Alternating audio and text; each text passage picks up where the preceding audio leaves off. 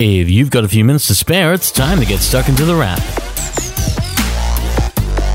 It's the beginning of June, and this is The Wrap, Australia's fastest technology roundup. And more or less every year, the first week of June means one thing for folks who love technology: previews of what Apple is doing. It's associated with Apple's mid-year show, the Worldwide Developers Conference, an event that usually shows what's coming from Apple, not just for the iPhone, but for other things as well. And that's what most of the week was made up of, with all eyes on Apple. If you don't care about the iPhone, the iPad, Apple TV, Apple Watch, or a Mac of various types, you had a sprinkling of other news this week. There's a big new breed of video-capable camera coming soon, as Panasonic enters the world of 6K video. You can find many a 4K camera out there, but 8K can hit into the tens of thousands of dollars. Panasonic appears to be going for the middle ground with a new model of Lumix, the Lumix S1H, which will do 6K in a mirrorless form. We don't know much about it just yet, but it's definitely coming.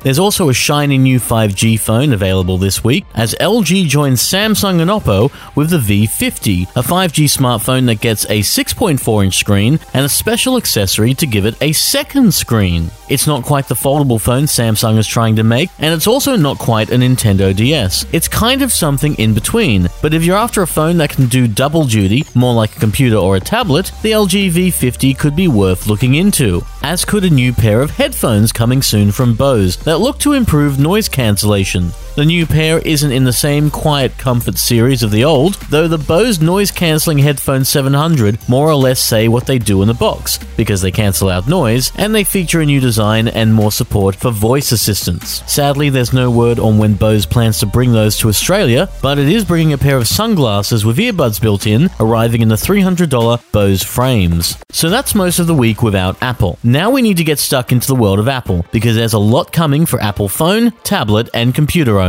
Fresh from the Worldwide Developers Conference, Apple talked up changes to all of its major operating systems and also unleashed a new one. While iOS used to be shared between the iPhone and the iPad, this year they'll kind of be splitting. iOS will still be for the iPhone, but the iPad will get iPad OS and a few new features to boot. There's a new home screen coming, as well as a more desktop-like version of Safari, and support for USB drives and SD cards, making it more like a laptop.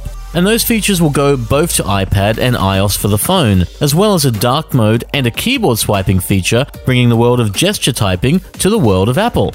But perhaps the most intriguing features are happening on the Mac side of things. The next version of macOS is named Catalina, and it comes with two features that should make it very interesting to iPad owners. One is that the iPad will act as a second screen to Macs, including the MacBook Air, MacBook Pro, iMac, and others, pretty much with anything Mac in the name. It's not just a screen, but also a graphics tablet if you have the Apple Pencil, because all current iPads support the Pencil, so there's that. The other cool thing is that iPad apps are coming to macOS, something that started last year with Apple's apps, but will be really big this year. You can thank some new programming tools from Apple for that one, which will give developers the chance to port their apps over to macOS, providing not just more apps to the Mac, but more apps you may already own. Apple also announced a new Mac Pro and a 6K Pro screen, but both definitely won't be cheap, and it'll be made for folks who need raw power. We're talking animators, video editors, workstation sort of people, that sort of thing. There's even a $1,000 stand for that 6K Pro display HDR screen, with both expecting to command some pretty serious pricing.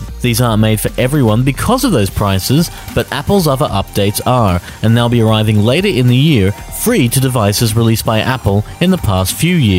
There's also some new things coming to the Apple Watch, including more health features, audiobook support, and an app store, while the Apple TV will get a new home screen, new screensavers, and support for controllers made for the PlayStation 4 and Xbox One S. It's all big stuff, and it's coming likely in September, just in time for a new iPhone or 3, and possibly a new iPad shortly after.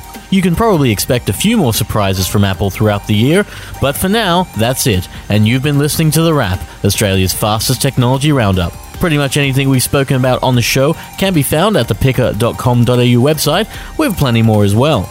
The Wrap appears every Friday at Podcast One and Apple Podcasts, and we'll be back next week for more Technology in 5. Until then, have a great week, and we'll see you next time on The Wrap. Take care.